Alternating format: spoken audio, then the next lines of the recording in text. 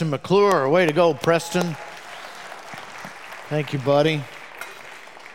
And it is good to see you, church. Friends, glad you're here this morning. If you have a copy of God's Word, would you take it at this time? Join me in the third book of the New Testament, the Gospel of Luke. Luke chapter 10, and we're going to look at a story in just a moment towards the end of that chapter. This morning, we're beginning a new series. So if you're new today or you haven't been here in a while, praise the Lord. You're off and running with us in a brand new way, so you haven't missed anything. We're going to focus this morning and for the next couple of weeks on what we call spiritual disciplines. Patterns of Jesus is the title of the series itself. You know, when we hear the word discipline, I don't know about you, but I tend to think that someone, probably me, is in trouble, right? There's discipline that has to happen. I tell people T is my middle initial. It stands for trouble, and I spend a great deal of time in that.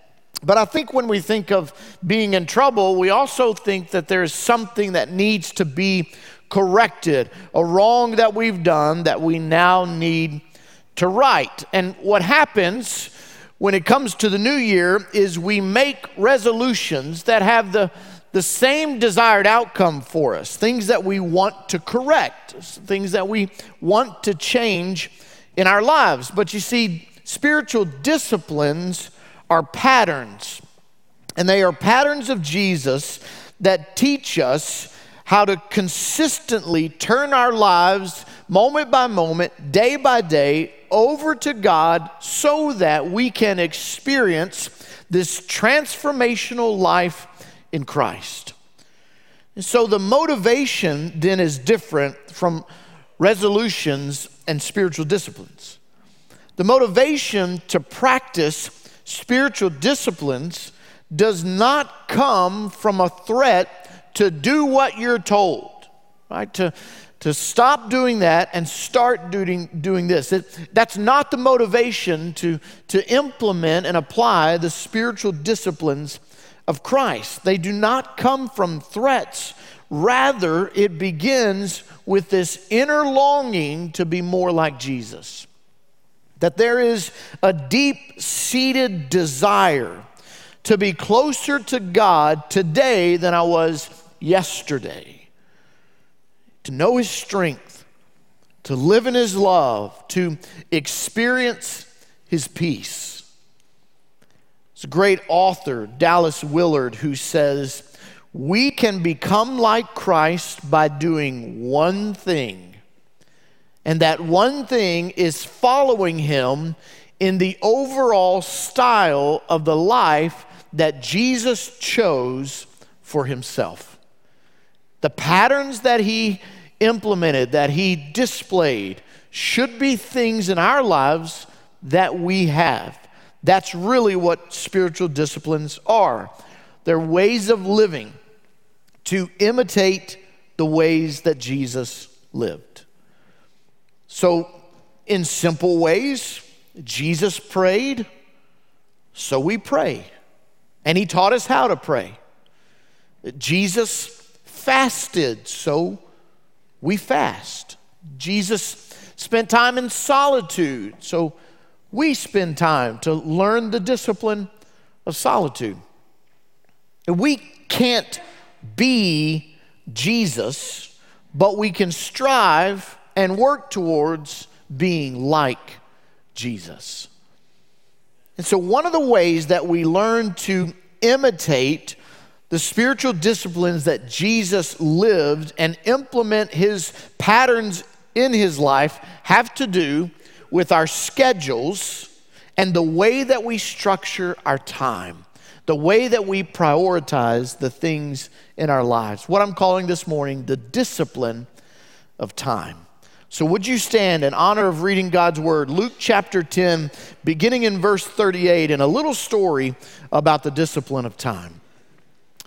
Now, as they were traveling along, He entered a village, and a woman named Martha welcomed Him into her home. She had a sister called Mary, who was seated at the Lord's feet, listening to His word. But Martha was distracted with all her preparations. And she came up to him and said, Lord, do you not care that my sister has left me to do all the serving alone? Then tell her to help me. But the Lord answered and said to her, Martha, Martha, you are worried and bothered about so many things, but only one thing is necessary, for Mary has chosen the good part, which shall not be taken away from her. May God bless the reading of his word. You may be seated. Encourage you to keep your Bibles open this morning. Find your listening notes there inside your worship guide. And let's learn together about this important spiritual discipline of time. And in conjunction with our text here this morning in Luke chapter 10, I want to return us to a book that I shared with you back in the month of October last year. And I want us to ask the three questions that are found in chapter 3 of Vance Pitman's book, The Stressless Life. And maybe you are a reader, maybe you're looking for something new in 2024 to begin to read. This is certainly one of those books I would encourage, The Stressless Life. And the three questions that he asks in chapter 3 are going to be our guiding points for our time together. And I must tell you, they are difficult questions to hear, to absorb. And so I hope you will receive them and really contemplate on them. Because to pattern our life like Jesus requires us to have this discipline of time. And here's the first question that Pitman asks to fill in the blanks on your listening notes. Does your schedule include time with Jesus, or is it ordered around time with Jesus? Look again at the first two verses that we read in Luke 10, verse 38 and 39. Now, as they were traveling along, he, Jesus, entered a village, and a woman named Martha welcomed him into her home. And she had a sister called Mary, who was seated at the Lord's feet, listening to his word. I want to be upfront with you. You know, in my tenure as your pastor, I seek to be as honest and transparent with you as possible. And in doing so, you need to know that I have a number of Marthas in my life. Maybe you do as well. But in all honesty, I can also identify with Martha in my life, myself, and the way that she does things. Martha is a get-her-done gal. Martha welcomes Jesus into her home when he comes into the village. And what does Martha do? Martha immediately goes to work to make sure that the master's time with them, the master's time in her home, is absolutely perfect. So much so that maybe somebody will write about her in the Bible one day. Martha might be what we would call a person driven by deed, by what she does. But here's what I've learned about myself and the Marthas in my life, and maybe you. Martha understands that Jesus is a guest in her home, but in that moment, my friends, make no mistake that Jesus was also a guest in her heart,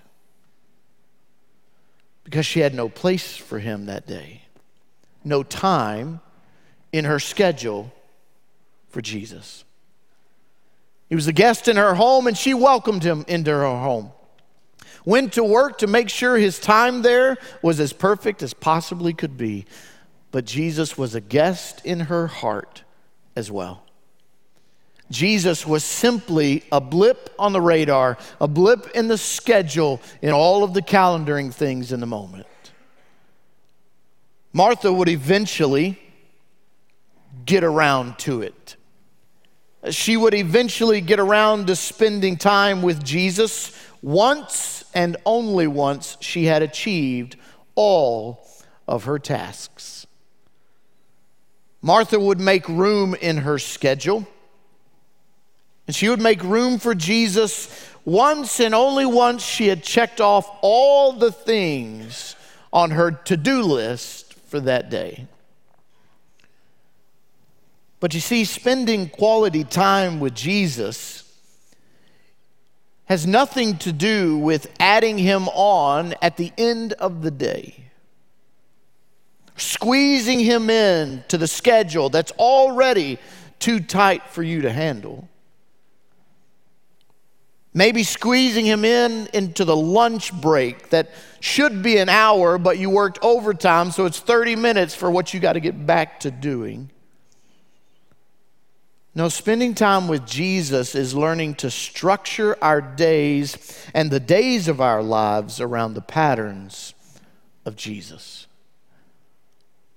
You see, for Mary, Jesus was not part of her plans for the day.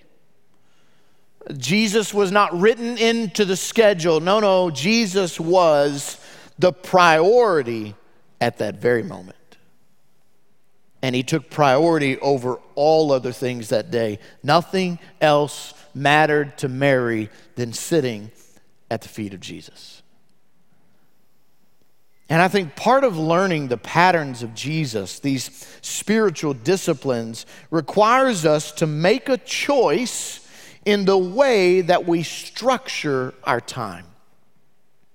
To make a choice in the way that we determine what takes priority, to make a choice in the way we order our days. Because Henry Blackaby, and maybe you know that name, Blackaby said, a love relationship with God is more important than any other single factor in your life. And so if you want to be like Jesus, you want to learn from him and imitate him and these spiritual disciplines, then you have to order your days around spending time with Jesus and not just shoving him into a corner in the last bit of time that you have in your day and on your schedule and on your to-do list and in your calendar. But here's the second question as we learn this discipline together. Pittman says, is your schedule dictated by what's urgent, or is it designed to accomplish what is most important? Look at the last two verses of that chapter and of the story, 41 and 42. The Lord answers Martha after Martha says, Lord, would you tell my sister to get off her duff and help me with all of these tasks? Jesus says to her, Martha, Martha, you are worried and what? Bothered. Boy, this really gets under your skin, doesn't it, Martha? You are bothered. You are frustrated about so many things. Not just that Mary's not helping you, but all the other things on your to-do list and your schedule. And he says, but only one thing is necessary. Only one thing, Martha, matters. For Mary has chosen the good part, and that's not going to be taken away from her. When I have the privilege of meeting with couples who are preparing to get married, mostly for the very first time, I often spend time with them and talk through with them some financial matters. Now, I am not a financial advisor by any means, but over time and mistakes that I've made, I've learned some tricks of the trade, if you will. And I typically will use a statement with them that says, you have to learn to control your money or your money will control you. But in that thought, in preparation for this morning, I have to tell you that I am learning the same is true when it comes to our schedules. That we must learn to control our schedules or our schedules will control us. In Martha's day, that moment was dictated by the urgent need that she felt to provide for the guest in her home. It's not wrong. It's just not right either. Because if what Blackaby said is true, and we believe it, and we amen the statement, that a relationship with God is more important than anything else, it begs the question, How are you and how are I designing our days around what is most important? And what is most important is becoming more like Jesus. So if it's true, then there has to be an intentionality on my part to actually implement the discipline. And here's what Pittman writes in his book. And he's writing about this very moment in the story that we're talking about. He says, Martha allowed her time to be dominated by whatever was right in front of her. Whatever fires need to be put out in any given moment, rather than stepping back to evaluate the best way for her time to be spent. Do you ever feel like a firefighter? In your home, in your work life, that's all you spend your time and your days doing is putting out fires and just what's right in front of you in this moment. And I can relate to that. I understand that. And so as we begin this new year, maybe for you and me, it has nothing to do with making some kind of New Year's resolution. No, it is all about personal evaluation. Two different things. Am I just seeking to correct something that I wish I was better at? Or am I seeking to implement a discipline that alters and changes the entire course of my life and the way that I think and the way that I live? Is a reprioritizing of your schedule needed on January 7th of 2024? Has it already gotten out of hand, or did you just bring the chaos from one year into the next? Is a restructuring of your family's routine required so that you can learn the discipline of time? Jesus tells us very clearly the choice is ours. Verse 42, Mary has chosen the good part. We choose the schedules that we keep, church. We choose the craziness in our lives. Choose the good parts and let all the other parts go. I know, easier said than done. I know. But listen to what Pittman says, and this, I gotta tell you, it just stepped all over me.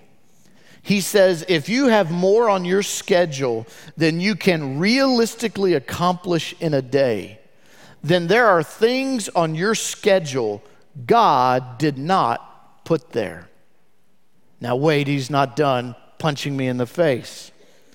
More importantly, he says, there are things on your schedule God does not want there. Think about it. You choose. And maybe there are things on your schedule, the way you're trying to live your life and order your days and simply put out fires, and what's right in front of you becomes most urgent, that you never step back and evaluate, are there things in my life, things on my schedule that God didn't put there, and oh, by the way, he has nothing to do and does not want there. Maybe it's not a resolution. It's an evaluation. Because you learn to control your schedule, or your schedule will control you. And then the third question he gives us in chapter 3 of Pittman's book, he says, does your schedule express a heart captivated by what's eternally significant, or is it distracted by what's temporary?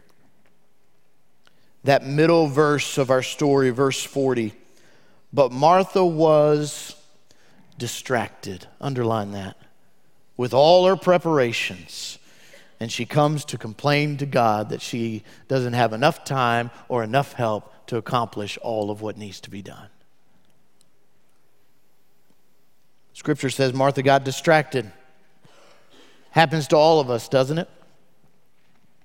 Because I believe if Satan cannot keep a lost person from getting saved, he will then keep a saved person busy and distracted so that that person has no time and no energy to sit and be still at the foot of Jesus. He's very crafty. And so you have to ask yourself, what do I easily get distracted by? Because Satan knows those things. Social media, kids, work, travel, fun, just the things of this world. Be very careful. 1 John chapter 2, verses 15 and 16. Do not love the world nor the things in the world. For if anyone loves the world, the love of the Father is not in him. For all that is in the world, lust of the flesh, the lust of the eyes, and the boastful pride of life is not from the Father, but is from the world. I think that we forget sometimes as believers and followers of Jesus that we were not made for a temporary world like this world. We were made for an eternal destination. Don't get trapped. Don't get distracted by all the glimmer of this world and what she offers. Again, referring to Dallas Willard as we close, he has a book called The Spirit of the Disciplines. And in that book, Willard compares the regular practice of these spiritual disciplines that we're thinking and talking about to the practice and preparation that an athlete has and experiences and engages in when they're preparing for game day. Willard says a baseball player who expects to excel in the game without adequate exercise of his body is no more ridiculous than the Christian who hopes to be able to act in the manner of Christ when put to the test without the appropriate exercise in godly living. He says it's ridiculous. It makes no sense for a batter who never practices, never exercises, to think that he's going to step up to the plate and bat 500, if not greater, when he's never put in the work. There's no preparation. There's no discipline. And he said that ridiculousness is just like a Christian who thinks that if I go to church on Sunday and I make it maybe half of the 52 Sundays in a new year, well, I'm a little bit better than those other Christians, and if my schedule gets out of control, it's okay. I'll just take care of it when it happens. I'll put out the fires along the way. He says, man, that's crazy that you would think somewhere along the way you're actually going to live out these disciplines. Are you pursuing Jesus, or are you distracted by stuff? Life, work, family. Because you see, no spiritual discipline will be mastered in a day or by a certain period of time that you predetermine that you're going to learn these disciplines, 90 days, 6 months, 1 year. No, these take years. And we can't be so discouraged or distracted early in the struggle that we simply give up. 7 days into the new year, you can do it. You have to practice. You have to make purposeful choices in your life and your schedule and your time. And you must intentionally learn to follow and implement the patterns of Jesus. Let's pray together. Father, I thank you this morning for such a simple yet powerful story. And God, I pray for myself and all the Marthas in the room today, those watching online who either are easily distracted or simply focused on the urgent and what's right now, and living a schedule, Lord, that there is no way they can maintain. God, I pray that we would be more like Mary. And God, that we would order our day around you. That spending time with you becomes what's most important to us. God, that we're not distracted by all the the glory that this world has to offer because it's fading glory. God, for eternal things that you have in store for us one day. God, I pray that in this new year, that we don't spend time making resolutions, seeking simply to make a correction in our lives, but intentional evaluation. And God, working on all the other spiritual disciplines, well, they're a little bit easier when we're disciplined with our time. As you pray where you're at this morning, maybe the Lord has challenged you through the power of His Word. And maybe you're here today or online, and for the first time you would say, I want to know and receive this Jesus that Mary chose to spend her days sitting at His feet, listening and learning. I want to know that Jesus. If that's you, in a moment, we're going to stand and sing, and some of our staff will be available for you down front. Maybe you're more comfortable making your way even now to the area in the foyer of next steps where some counselors are waiting to receive you and encourage you and pray with you. If you're watching online this morning and you too want to make that decision, then you can use an email, nextsteps@huntersglen.org, and we'll talk this week. We'll connect, we'll communicate. But maybe you're here today, friends, and it's time to follow through in baptism and that discipline of obedience. Maybe it's time to connect your family with this church family and be a part of what God is doing here in the life of Hunters Glen. Maybe in the new year you've known and you've put off for a long time that God has been calling you to a certain mission or ministry, and today you would answer that call and you would say, yes, Lord, I will order my day around you. You have my schedule, you have my life, and you have all things. If that's you, again, our staff will be available to you in a moment when we stand and sing. You come. But maybe it's just simple as I need to pray and I need to ask God to show me the areas in my calendar, my schedule, and for my family that they've got to change. And that I would yield to the Lord and say, God, there are things on my calendar that have no place there. You didn't put them and you don't want them. Come and leave them at this altar today. Let's not rush out of here. Let's do business with the Lord. God, do you have us? Would you have your way with us? We ask all this in the name of Jesus. Amen. Would you stand? Let's sing.